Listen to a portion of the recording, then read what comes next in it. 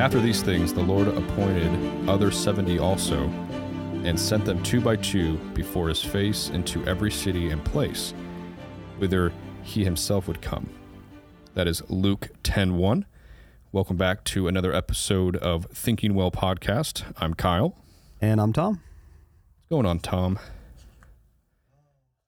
Another beautiful week has come to an end, Kyle, and we're heading into the marvelous weekend. It's, so fleeting. It was a long week for me. Really? Busy, long. It's like, you ever have weeks where it's so busy, but it flies by. You're just, it just goes, right? Because you're busy. It was busy and it took forever. That sounds absolutely horrible. It was bad. It was Wow. It's just a week or whatever, but I'm happy that the work week is done. We had another one of those discovery days today. Okay. So it's rare that they're scheduled on a Friday. A lot of people don't like traveling on Fridays, but this guy was eager to get up from Houston, so All right. I'm glad to be done with work for the week, and happy to be here, folks. Yep.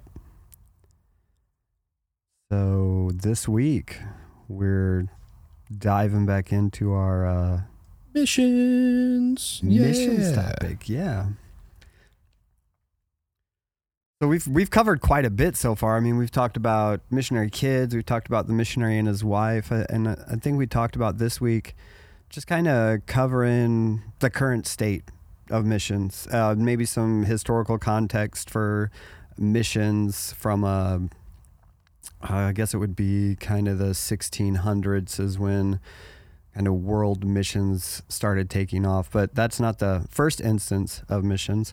The verse that we led off with was kind of the first case of Christ sending out his disciples 2 by 2.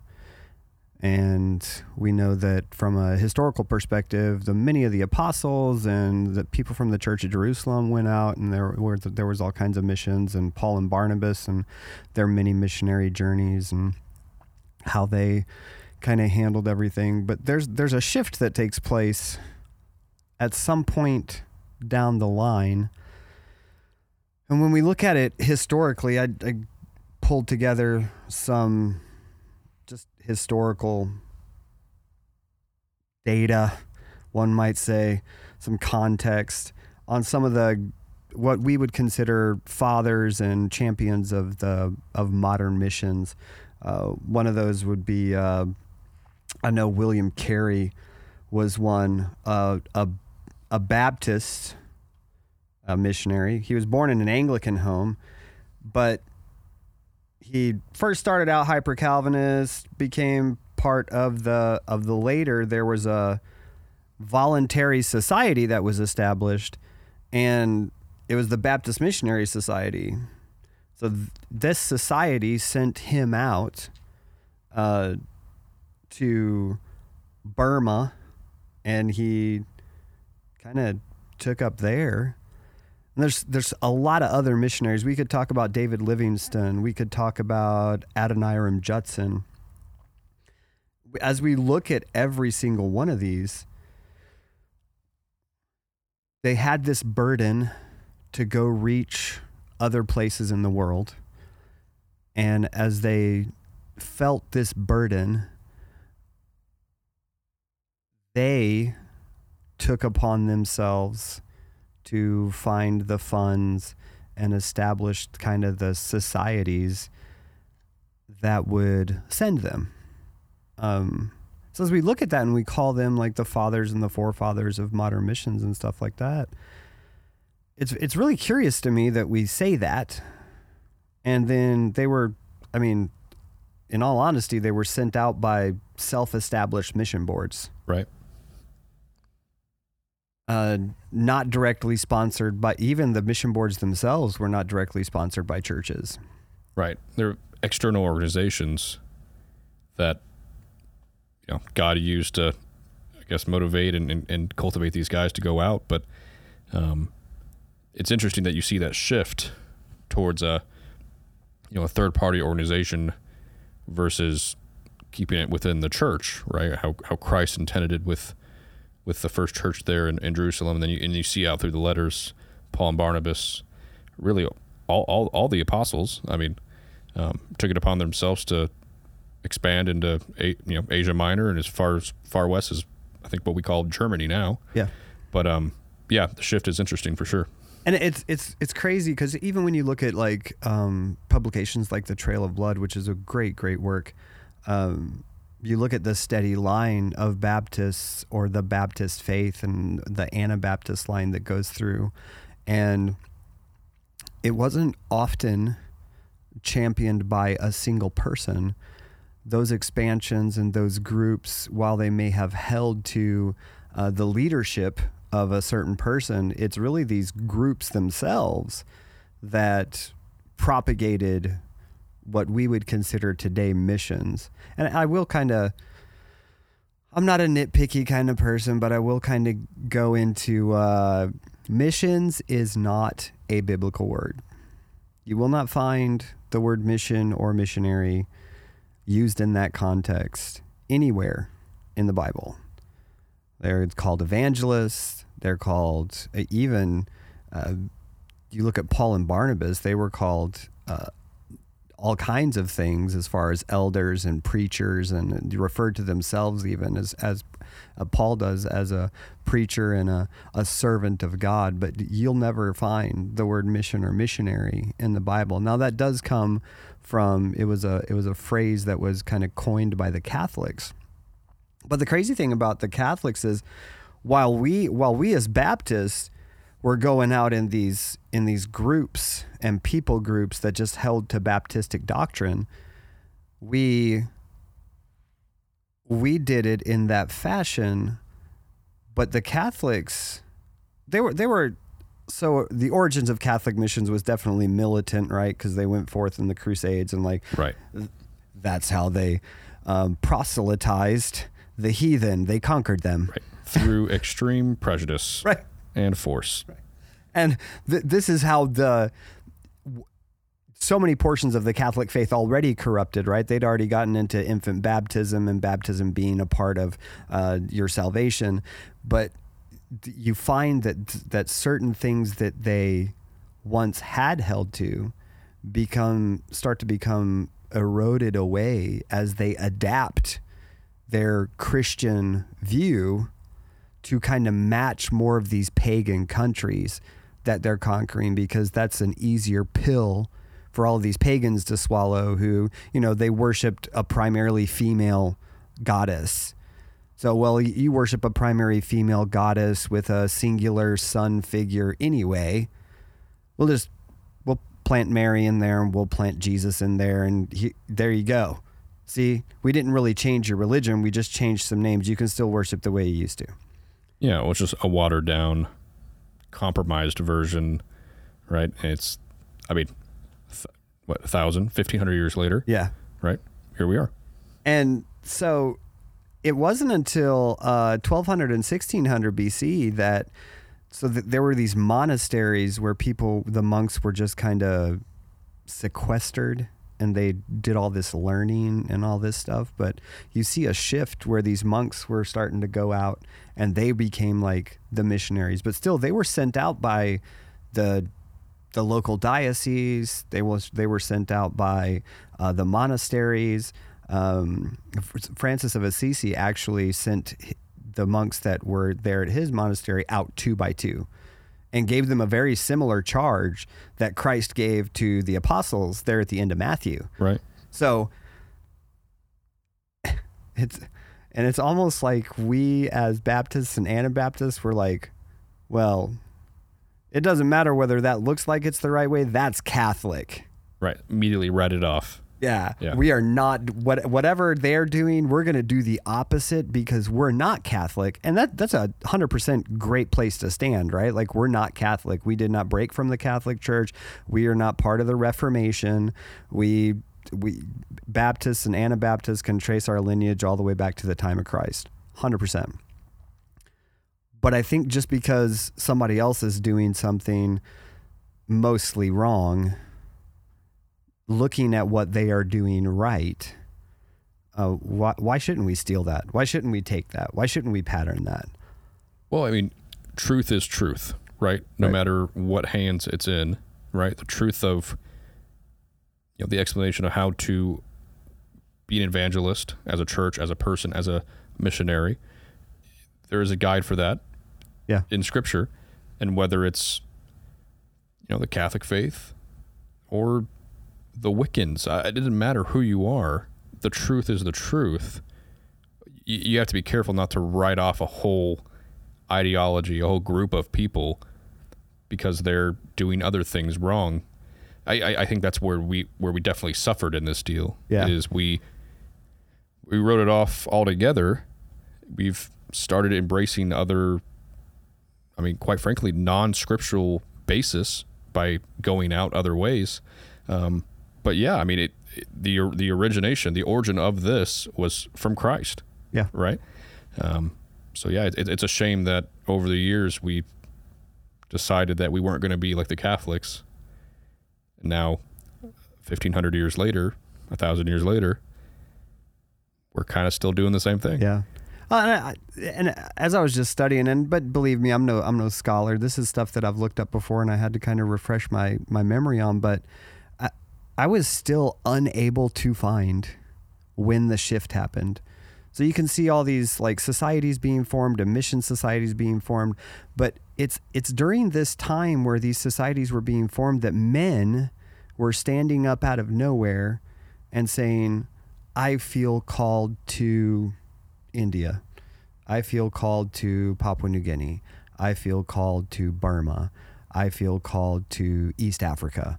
Versus the church. Right.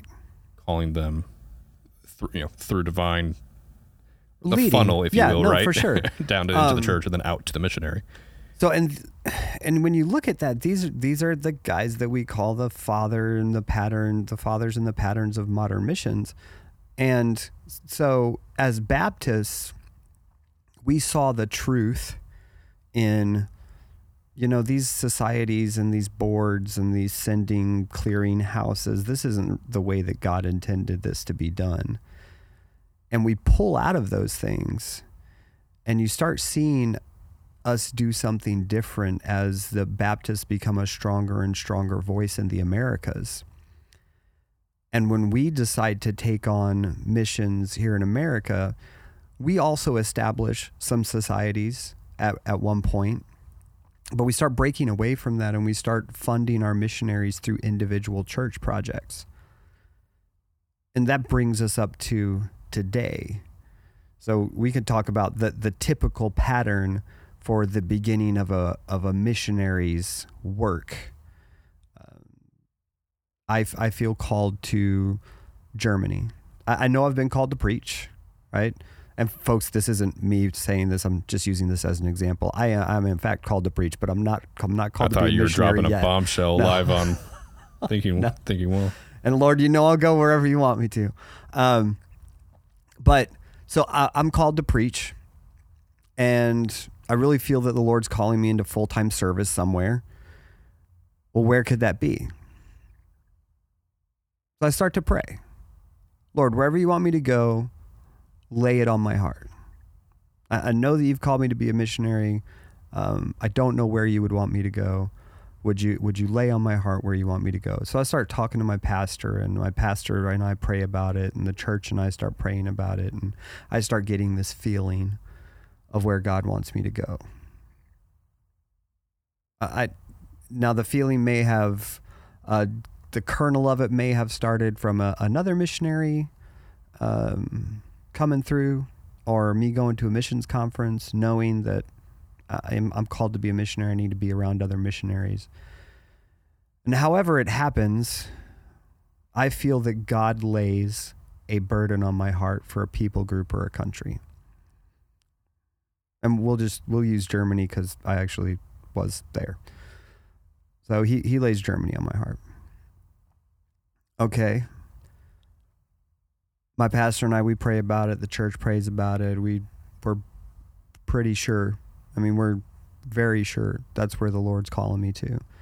So we get a hold of some missionaries in Germany, and we schedule what's called a survey trip, right? This is an opportunity for God to solidify in me my call to that country.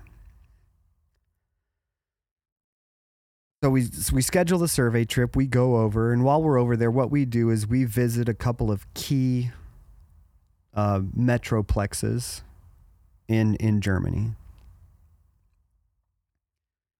One of them really sticks with me. We'll say Cologne. Cologne really sticks with me. So I come home and I really feel like that's where the Lord's leading me. There was this interaction that I had with this person that the Lord really, it just brought me almost to tears. Lord really dealt with me. The Holy Spirit really convicted me, like, this is where you need to be. And through a lot of prayer and fasting and just seeking the Lord's face, my family and I, my church and I, my pastor and I, we really feel like the Lord's confirming this call to Germany and Cologne specifically. So then our church votes and decides that they're going to provide X amount of funds for us to go. And we know that we need $8,500. I know we keep using that number a lot, but $8,500 to go to Germany and be missionaries over there. And our church is kind of mid-sized. It's not a really large church, but it's not a really small church. And they say that they'll take on $1,500 of that $85,000. I'm $7,000 short. So this whole time, my pastor's been working on our behalf and on our behalf as a missionary family, and he's been contacting other pastors and, hey, we'd really like you to have Brother Tom in. He's got a really passionate call to Germany. The Lord's just kind of working in him. We're really excited about what he's doing here at the church. Would you have him in? So I've got a schedule lined out for the next 2 years. And so I quit my full-time job, go into full-time ministry as a missionary, and my family and I, I've got 2 kids and a wife.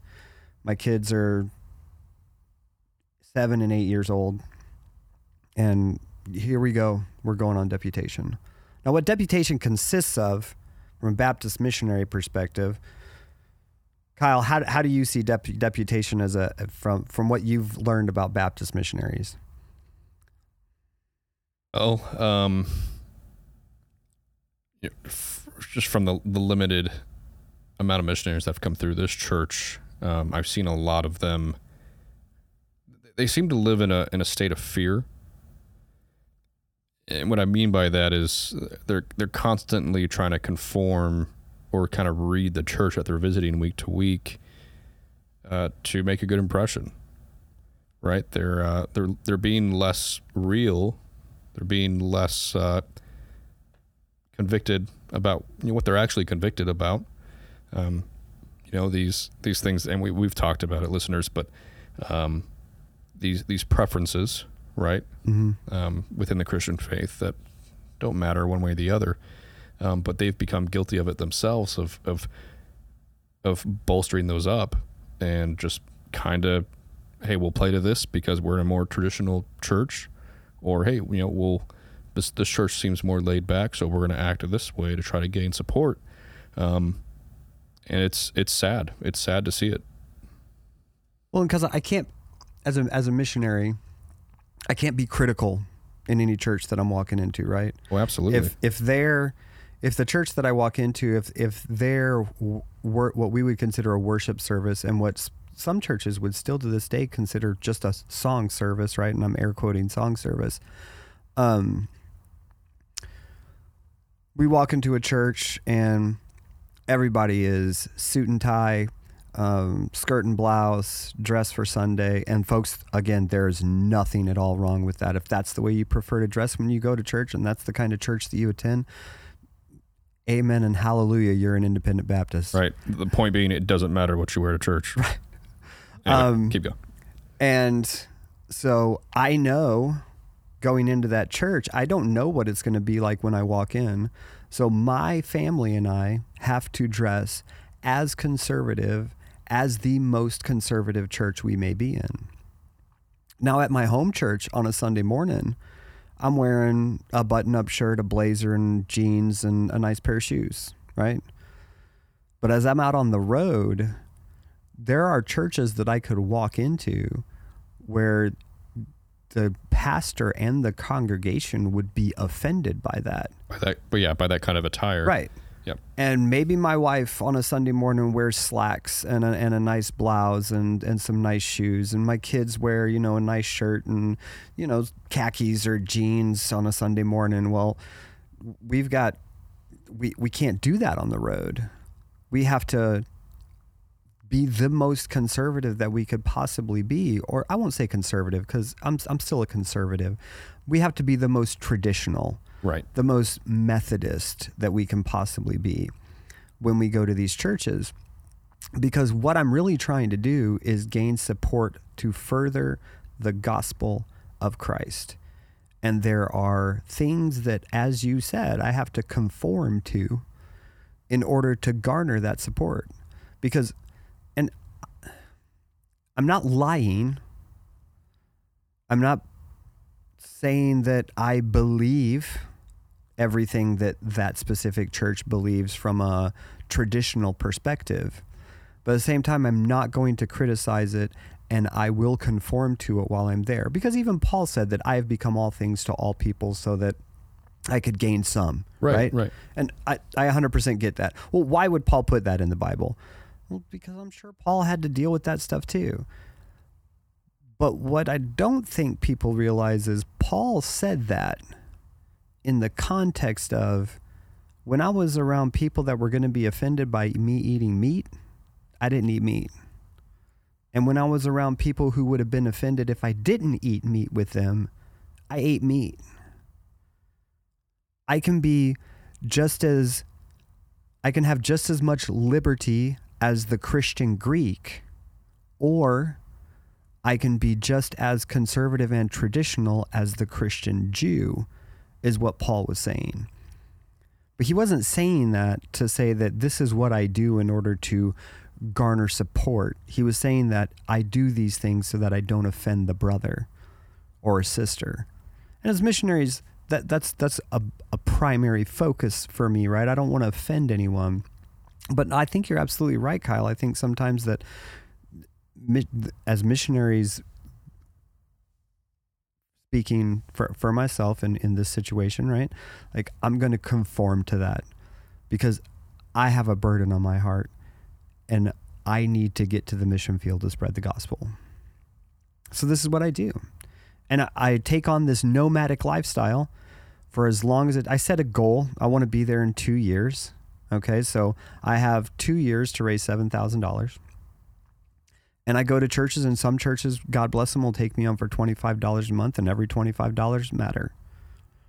And some churches, God bless them, take me on for $500 a month, and every bit matters.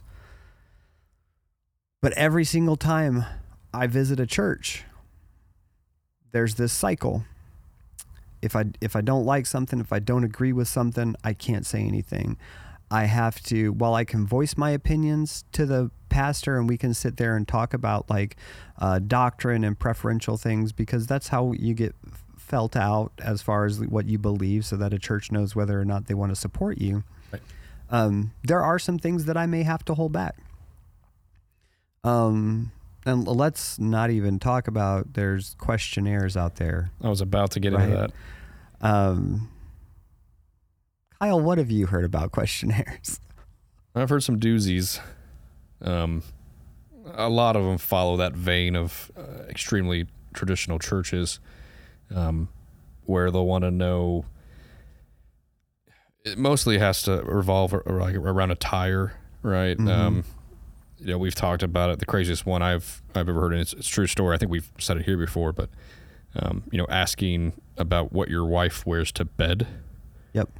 Kind of a weird one. Does your wife when your wife goes to bed, does she wear a nightgown or does she wear sweatpants or some type of sleep pants? I'll be honest with you folks, it's none of your business what my wife wears to bed.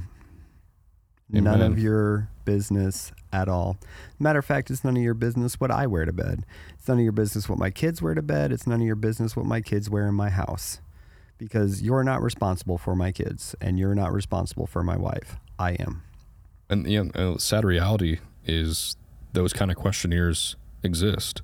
Yeah. And there's churches who will not, they'll refuse to even open the doors, give the missionaries a forum to speak, and especially give them support if you answer one of those wrong. God forbid your wife wear not what I don't even know what the acceptable thing, I don't even know what that means. What if she wears open-toed shoes, Kyle? Well, you can't have that. Okay. But it's stuff like that. It's just like, why are we, because it gets me kind of heated, and I'm trying not to like. It's okay. I'm holding back. I'm being a little dispassionate right now just so I don't like overwhelm anyone. But yeah, go ahead. Well, let me say this. I think there's definitely churches out there who are very arrogant and are very they're traditional, and they're very hard-headed, and they believe what they believe, and no one can change their mind. They hold to this value system, stuff that you could find in the Bible, but it's preference. Mm-hmm. It was, adopted by an elder member 50, 75 years ago, right? And this is how it was back in the 60s, 50s, or whatever it was, and primarily maybe with an older congregation, you see that. Right. But folks, it's so dangerous, especially if you have missionaries coming in and I would like to believe that most missionaries are sincere when they come in the doors, and they want to present where they're going and what's happening, and they want to, they have a burden to get to where God has called them to be. Yeah. Through a church. There's a right way to do it, but it gets me so passionate because I feel like some churches will start putting like barriers. They'll start putting like stumbling blocks. Yeah. In that process where that's a really good comparison. And it's like, what are we doing? Like, if we're a New Testament local scripture believing independent Baptist church, why would we do anything to hinder missionaries going out and spreading what, quite frankly, we won't even share to our peers? Yeah. Like, what are we doing? Oh, for sure. So at every church that I visit as a missionary on deputation, I'm presenting the mission field that God has called me to. I'm explaining my call to the mission field. I am explaining the mission that we're on. I'm giving statistics on how lost German people are, the decline of religion and Christianity in Europe, the churches that have been turned into raves and nightclubs and bars, and how most of Germany has just become secularized, and no one really believes in God anymore. The percentage of fall in people that believe in God in Germany over the last 50 years. I'm presenting all these facts as an argument for justification that you should support me, and this is how much Germany needs Jesus. I could spend 6 hours at a church, present the ministry on Sunday morning. I'm going to be honest with you. You could spend 16 hours at a church. I'm going to present the ministry in Sunday school on Sunday morning. But the pastor justifiably won't have me preach the Sunday morning service. Now, that's not something that all pastors do, but Sunday mornings are a very visible time when you have a lot of visitors, and it's a good opportunity for visitors to hear the gospel as presented by the pastor. Right. I've seen it both ways. Yeah, and I think I see kind of that more and more, where the pastors will even with a guest when there's a missionary there, will still preach on a Sunday morning. But they'll spend time with the missionary in the afternoon, and then as a missionary, I'm going to come back Sunday evening or for the Sunday afternoon service, and I'm going to preach there. And missionaries, I love y'all. If you want to disagree with me, you can. But as a missionary, right, I've got 5 messages that I rotate through. I'm preaching in a different church every Sunday, every other Sunday. And with everything that I'm doing with driving, and I'm going to be in a different church on Wednesday night, then I'm going to be a different church on Sunday again. I really don't have the time or the opportunity to prepare a brand new message every week. So I have 5 on rotation. And I just kind of let the Holy Spirit guide me for the week as to which one of those 5 I'm going to preach. But every single one of them is going to be kind of missions minded, or how we need to approach missions personally and on an individual basis, not necessarily about my mission specifically. But I can spend 12 hours at the church, and by the time I leave, there's 3 different things that could happen, right? Number 1, they don't give me a love offering at all. So some churches do that. They because you came, it's like they're offering you an opportunity to present your ministry, so you don't get a love offering at all. And they may have put you up the night before, but if you drove in that morning to preach and then you're leaving that night, they didn't even do that. True. And then what if the church doesn't take you on? There's 12 hours that you could have spent as a missionary with a church that would have taken you on for support. And let's say in the 2 years that I'm on deputation, I grab 60% of the churches that I visit. That means 40% of the churches that I visited didn't take me on for support. A lot of rejection. So let's say I went to 1,000 churches in the 2 years that I was on deputation. 400 of those churches didn't take me on for support. And 600 of them did, and I'm still short. I have faith that that's where God wants me. And even though I'm $1,500 short of my $8,500 goal, I'm going to go anyway. Now, these last 2 years, my kids haven't been in school. We've homeschooled because they need to be on the road with me. My wife has lived the life of a caravanning nomad on the highways and byways of the United States. And so have I. We know exactly what Vienna sausages taste like after they've been in the van for a week. Pretty tasty. They're fine. They're Vienna sausages, I don't mind right? Vienna sausages, actually. And we go. So I've taken all of my stuff in the house that presumably I had, or apartment that I had, or whatever I was renting, or maybe I bought and I have to sell that now. We're going to pack up all our stuff. We're going to ship it over to Germany because we've already arranged for housing and everything over there. We've got everything in line. Which more than likely probably comes out of that amount. Yep. Which is expensive. Mm-hmm. Shipping containers are not cheap, y'all. They weren't cheap back in 2004, I think, when my parents came back to the States. They haven't gotten cheaper. So I'm shipping all this stuff over there and praying to God that none of it gets lost in transit, because that happens more than you would think. I bet. I get over there and I start unpacking, and while my wife and my kids are unpacking, I'm out handing out tracts.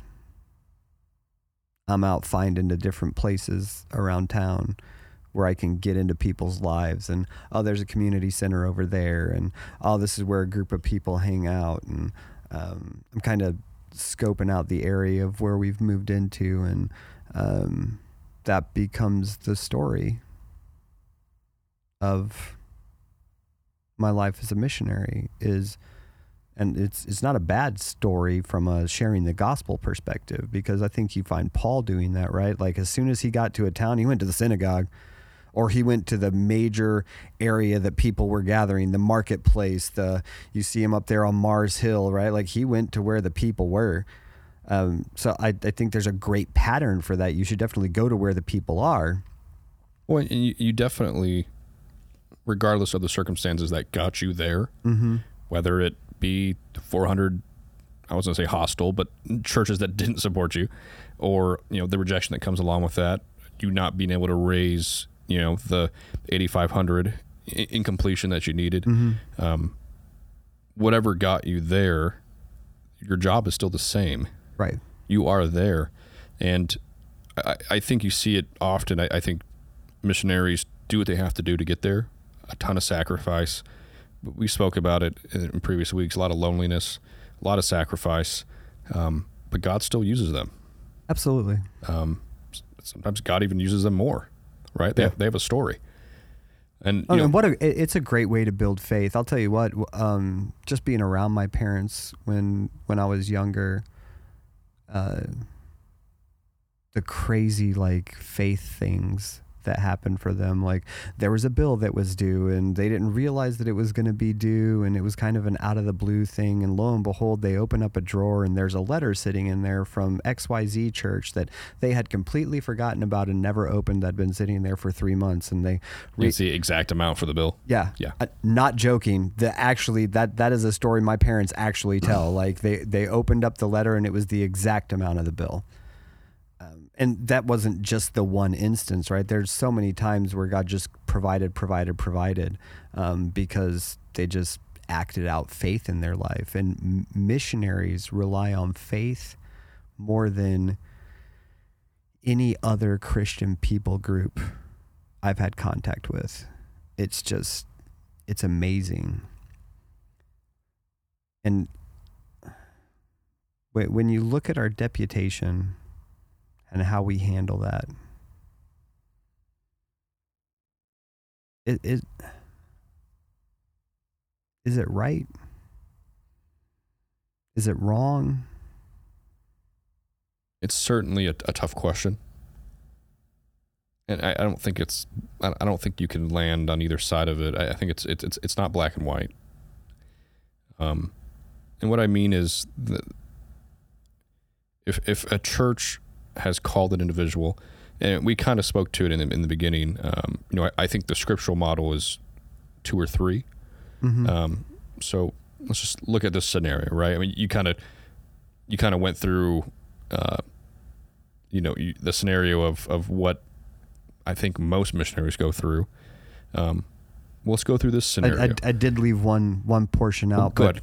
Well, so what I did leave out at the beginning, because that was like the perfect scenario of how it works out today, right? Yeah. But let's say the church that I attend is they run 50 people on a Sunday morning. They run 15 on a Sunday night and 15 on a Wednesday night. Oh, you're talking about just the initial support being much less. Well, what if they can't? What if they can't support me? What if the pastor in the church, the pastor in the church, they get with me and they say, Brother Tom, I mean, we appreciate your call, and we 100% believe that you have a call, but as a church, we just can't financially support you in that call. So do I not go? And I think that's the other side of it. To answer your question initially, in that instance, right? I mean, it doesn't change the fact that you are a called minister to a foreign land. It doesn't change the fact that you're a missionary, because your sending church can't afford to put you there. Right. And, I've said it before, ministry costs money. Yeah. It does.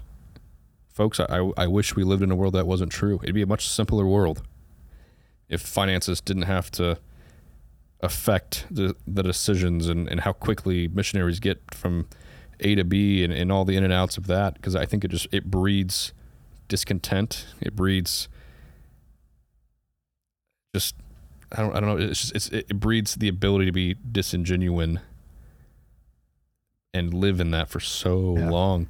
But money is a horrid necessity. It really is.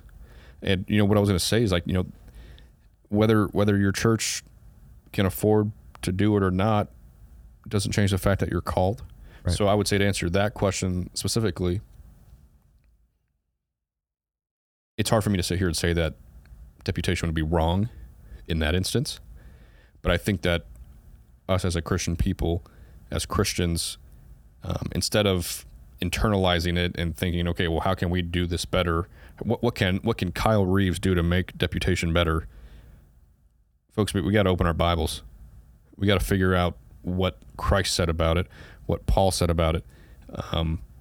Find examples in the Bible that worked. Yeah. And I think that's where you have to land. And like I said, it's unfortunate. It's not everyone's going to be blessed with a church who is financially strong. And it's not even just financial support all the time. It's just like moral support as well. Oh, for sure. So it's not even just all monetarily. But I think that I'll put it this way, Tom. I think there's a right way and a wrong way to do it. Yeah. If you are going out and you're having to be a chameleon everywhere you go, and you're changing your preferences and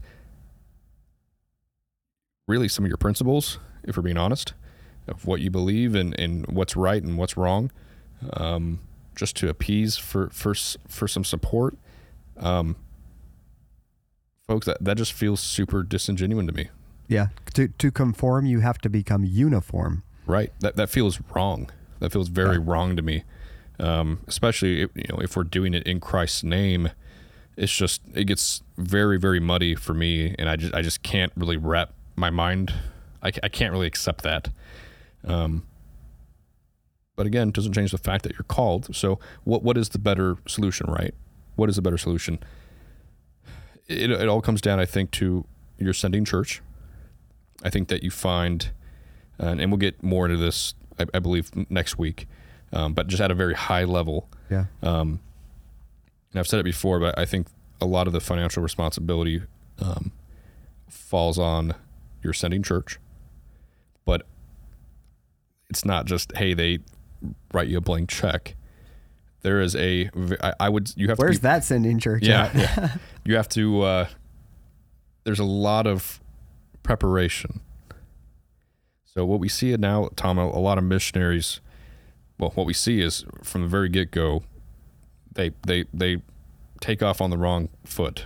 They're saying, we kind of touched on this before, but they're saying, hey, I feel called to Argentina, wherever, Germany, South Africa, wherever. And their church doesn't properly vet them and confront them where they are and say, okay, well, let's talk about that. This, as a church, this is what we think, right? It's a lot of times they're like, okay, great. We don't have a missionary over there. That'd be great. Well, that must be God's affirmation of this. Yeah. And without a lot of fasting, prayer, being in the Word, and we're talking time, right? I mean, time to figure this out and pray as a congregation and meet regularly with this person to just confirm, hey, God, I don't know where you want me, but I know you want me somewhere. Yeah. And Lord, I need you. I need your church to surround me. We need to figure this out. But a lot of times that's not what happens. Well, you see Christians think they need to go somewhere, and within 6 months they're on deputation. No formal training. They may have gone through seminary. They might know how to preach. Maybe they might know how to teach. But I think a lot of them, especially your young guys with young families, are just the money. The money gets in their head. Hey, we have to raise. And, if it's a big metropolitan area, for example, like London or you said Cologne or whatever, that number is probably higher than 8,500. So, I mean, immediately they're trying to overcome this figure. Yeah, and it's not that they're I know what you're saying, right? It's not that they're money hungry, but in their mind, like I have X amount of time to raise this. I need to get started pretty soon. It's a goal with the best intentions. Yeah, absolutely. I agree. It's a goal. And they start thinking about the money side of it, and it starts affecting their decisions from church to church. And like I said before, I think it breeds compromise. I think it breeds disingenuousness. I don't know if that's a word, but just very... Sounds like a word. Yeah, it sounds right. Yeah. Dishonesty. It doesn't breed unity. It doesn't breed, God's people coming together as like-minded brothers and sisters in Christ to help a family. And I think when some of those, and this isn't a slight for younger missionaries at all, and I know that's not what Kyle's saying, but not at all. I think for some of those younger missionaries too, it's easy to fall kind of into that trap of conforming in a uniform way. Whereas you see a seasoned missionary come through, and I mean, they are what they are, right? Yeah. What you see is what you get. They don't have the unsureness of youth kind of holding back how genuine they are or how open they are with people. I do like that you brought up the youth thing, though, because when you look at the Apostle Paul, if you follow his timeline, it is most likely that he didn't start on his first missionary journey until he was well into his 40s. Yeah, I'd agree with that. You look at Barnabas, and it's the same way. You look at so many of these huge Bible names, right?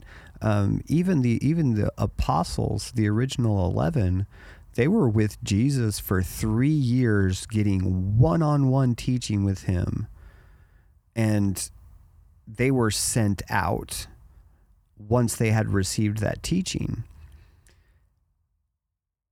And I think we're sometimes doing some of these younger missionaries a disservice who've never pastored a church before. They've never been a youth pastor. They've taught some Sunday school classes. They went to seminary, but they have no practical application of any of that knowledge. That real world experience dealing with the unsaved. They're solid in the Bible. They know how to structure a message. They know how to spend time in the Word and pull out the truths there with the assistance of the Holy Spirit. That's not their issue.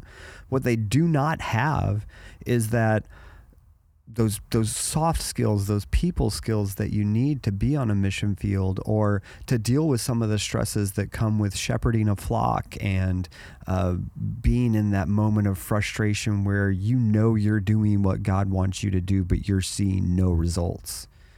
And they're out there on a foreign mission field with no one right there beside them. And again, we've said this before too, to just kind of put a hand on their shoulder and be like, brother, I'm praying for you. I know you're doing what the Lord wants you to do. I appreciate what you're doing. Keep the faith. And you've got these young guys going out there and just kind of learning as they go through the guiding of the Holy Spirit. And the guiding of the Holy Spirit is strong, folks. But there's a lot that can be said for just practical experience in the ministry. And I mean, we're throwing them from call to deputation, like you said, Kyle, right? Like 6 months to a year. 6 months. These folks are on the road. Might even be conservative. Yeah. I mean, it's I know of cases where it's been much shorter than that. And quite frankly, there's not prepared. And if the goal is to raise support, and I don't necessarily think there's anything wrong with it if done the right way. Yeah. Because I get it, right? I mean, if your ascending church isn't financially able to take on that burden, or majority of it, and support you and your family, or if they stay behind, or whatever the structure is, doesn't change the fact that you're called, and we got to figure it out, right? As God's people, we got to figure it out. And what else do you do?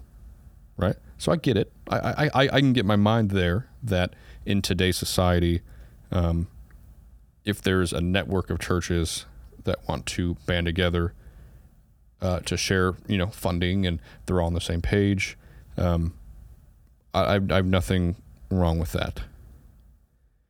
But you have to be careful. You have to be extremely careful. With that comes a slippery slope, in regards to creating mission boards. Yeah. Slippery slope, and not necessarily being autonomous. Yeah. So you have to be careful and kind of how you structure it, but it's a case-by-case basis, and a lot of that just when it comes down to, financially speaking. But I think the way you counteract that is slow the whole process down. Slow it way down. You wouldn't expect a preacher of a church to be called to ministry, right? Comes down at the aisle at the end of a service, surrenders to ministry. Maybe he announces it or has the preacher, announce it to the congregation. Yeah. It's good to hear that stuff. Yeah. And then you wouldn't expect to see him in the pulpit next Sunday. Or leaving, or even 6 months, or leaving his church to go be the head pastor of another church in 6 months. Right. Yeah. I 100% agree. And that's not even saying like all the cultural barriers, language barriers, right? Or just being a light in a dark world somewhere else on the earth. I was going to say in the world, but I can't think of a single church that I know of that would allow someone who had been called to the ministry 6 months ago come pastor their church. Yet we do it all the time as Christian missionaries. It's almost expected that, hey, we need to raise, we need to get you there. And hey, if it's done right, like you can have that mentality and not be wrong. I get it. Like you have to get there. And unfortunately it costs money to get there. But hey, slow the whole process down. If you and the church, the missionary and the church have both met and have come together and they've prayed about it for a while, you have to involve God in this process. You have to give ample time to have the Holy Spirit work in the body of the church and in your heart. Yeah. And that doesn't take overnight, folks. No, that's right. So it takes time. It'll be clear, right? If you have any doubt, you're not there yet. 100%. You're not there yet. So yeah, I mean, there's a right and wrong way to do it. My first thought is just slow the whole process down. No, I think that's good. The funding will take care of itself if it's something that needs to happen. If you slow it down, say, hey, as a church, we can't commit a lot, but we're going to slow it down. And, personally, I'm going to fundraise. I'm going to do other things here. And the church is going to, do other things too. We are burdened about this. We're going to fundraise internally. And, over time, that's how these things happen. And I think that's what you see scripturally. No, I agree. And one thing that does happen too sometimes, kind of a rewind here for a second. Let's say that church that runs, 50 can't support me. This is something else that happens. My pastor will start calling around to other pastors of bigger churches, not even necessarily in the same state that I'm in, that he knows can support that type of missionary. And he happens to get a hold of a pastor of a bigger church that sponsors. So their sponsorship would be Ascending Church, support would be other churches that support that missionary, right? Right. But they sponsor a couple of missionaries, and they've got room to take on and sponsor another missionary. So now I've got to go kind of interview with that pastor, and then interview with the church and spend time with that church and kind of let that church to get to know me a little bit. And I don't move there. I spend like a couple of Sundays there. And then the church decides through prayerful consideration and at the leading and recommendation of the pastor whether or not they're going to become my sponsor church. So then I move. Before I start Deputation, I move potentially, let's say from Illinois to Texas. I move from Illinois to Texas to our new sending church, which is Lake Worth Baptist, and they're going to send me out to Germany. I don't know any of the people here really. I don't have a relationship with any of the people here really. They know what my statement of faith is, and they believe that I have the call. But now that I'm here at this church, I'm immediately starting on deputation and I'm gone. So I never get to know anyone. And by the time I leave for Germany, I still don't know anyone. How do you expect your sponsored church to support you in the ways that you need to be supported out in the field when you didn't slow it down and you didn't take the time? Because, folks, there's nothing wrong with switching churches, moving and changing churches. I don't think there's really anything wrong with even in the facet of being able to get there. I don't think that's even wrong there. Yeah, if done the right way. But what was just going through my mind as you were saying that, Tom, was you have to start the process over. You land here in Texas, where everyone's meant to be. When you come here to Texas, you have to start that whole process over. You might know how to preach. You might have done the legwork as far as knowing how to engage an audience of unbelievers and be able to convey the message properly to the unsaved population, right? You might have been able to do that, but half of it's that, half of it's growing relationships within your sending church, and really being a part of that church. Yeah, they need to invest in you, mm-hmm. and you need to invest in them. Because that's how you build a relationship that's going to sustain you on the mission field. Right. They need to know you intimately, and you need to know them intimately. Because otherwise, if something's going on and you're going through some kind of hardship, they love you in the sense of Christian love, but they don't have an intimate relationship with you where they can emotionally be affected by your hardship. Right. And their prayer can be so much more heartfelt and so much more effective when there's an intimate relationship supporting it than when not. Well, the other side of that coin, Tom, is if you haven't built and prioritized the relationships in that new church, and that might be where God led you to, and you might have used it as a means, as an engine to get you to Germany, right? Mm-hmm. Praise God. But if you haven't put your head down and actually built the relationships there at that sending church, how do you expect to be paired up with another man or maybe two to go out with you, as I would argue the scriptural model is, right, from that sending church? You don't know anybody. Yeah. Who are they going to send with you? You don't know what you have in common. You don't know have the common. You got the commonality of the basic doctrines, right? But how are they going to support you? Yeah. Even if they're there in country with you, mm-hmm. They don't know you.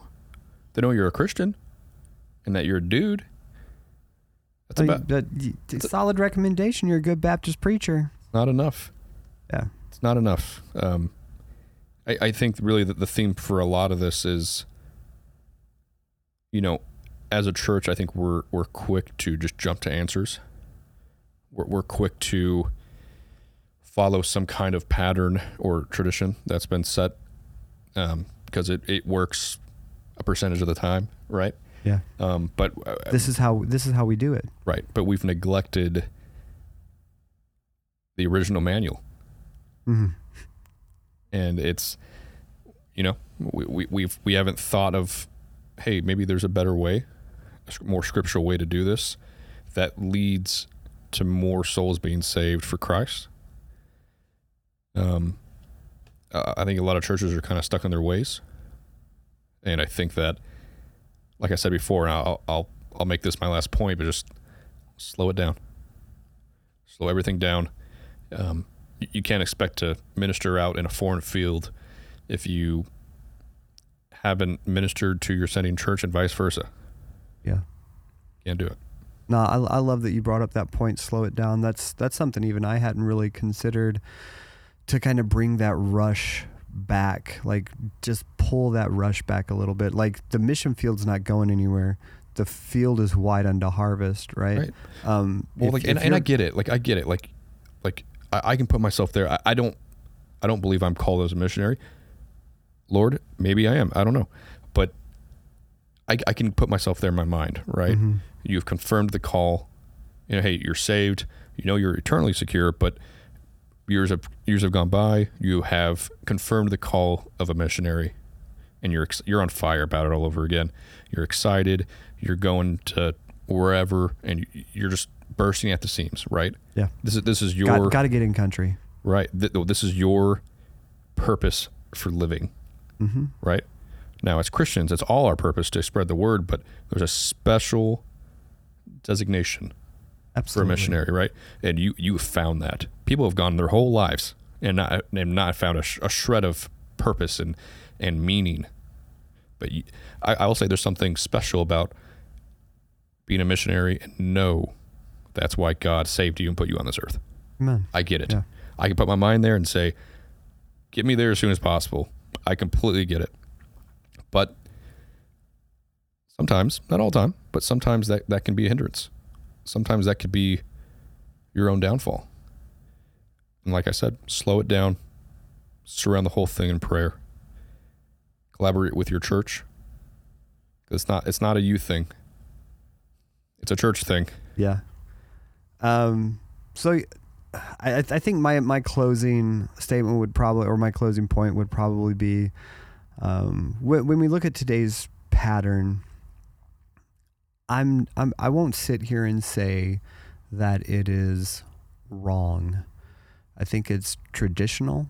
I think we've allowed tradition to grow in a certain way. But when you look at a lot of, even as Baptists, our traditions, what we do have to remember is some of those things are exactly that.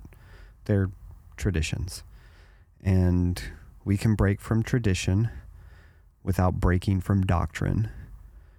And the next time we get together to talk about this on missions topic, we'll start exploring something a little more classical, I guess I'll put it that way, instead of traditional. It's something that I'm really passionate about. As I've talked more and more with Kyle about it, he's become very passionate about it. And I'm not saying neither one of us are saying that it's the end all cure all. But I am very, and without giving too much of it away, I'm just very curious to see if it can still work. Because I firmly believe that it can. And we're just going to take a look at specifically a pattern presented for us in Acts 13 and kind of discuss that a little bit. But I love missions. I'm very passionate about missions. I love missionaries. I love everything that y'all do. I really have a heart for you. I love you so much. The gospel would not be where it's at today if it wasn't for missionaries and evangelists following the call of the Holy Spirit to just take the gospel to the masses. Oh, no doubt. Even unto death. Yeah. Yeah, no doubt. Yeah. Absolutely, Tom. I don't know if next month's installment of the missions segment, right? Mm-hmm. Series, if you will be the finale. It might be. So look forward to that. It'll be next month, the last Friday, which is the 29th of September. Yeah, it's crazy. It's already end of September. Next time we'll be talking about this, which means Christmas is coming. That's right. But we'll try to tie it all together. Really try to focus on some scripture there in Acts 13 and it really it's not a, like you said, finality of this is how you do it, in stone. And if you're not doing it that way, you're wrong. No, it's not a black and white issue. But what we're going to do is we're going to tie it all together. We're going to try to look at scripture and just try to back up what we're saying by scripture. And what we've said multiple times in this podcast is, folks, there might be a better way. Yeah. And I think as Christians, and especially as Baptists, if we can find a better way to be stewards of what God has given us, whether it be money, our talents, our skills that have all come from Him. We owe it to Him, and we owe it to the Christian faith to do that. And that's all we'll look to do. If y'all have any questions, if you've got comments, a lot of these mission episodes are getting some really good playtime. I appreciate y'all taking an opportunity to listen to us. We'd love to get some feedback from you. If you do have feedback, feel free to drop us a line at podcast@lakeworthbaptist.org. You can follow us on Facebook and Instagram. We'll try to get better about our social media. I understand if you do follow us on social media, it feels a little hit and miss sometimes. We will try to endeavor to get better about that. But we'd love to hear from you. Send us a message. Send us a question. Give us some feedback on missions, particularly. Maybe there's some questions that you've had that we haven't touched on yet, and maybe if next time isn't our final one, maybe we'll spend one more time answering some questions and stuff like that. Yeah, if y'all have absolutely. We'd love to hear from you. But we'd love it if you would just kind of hit that follow button on the podcast, hit that share button on the podcast. We love that you're listening. Love to hear from you. Absolutely. Well, yeah, we definitely thank you for taking the time to plunge with us in this Thinking Well, and we'll see you again next week. Thanks, everybody.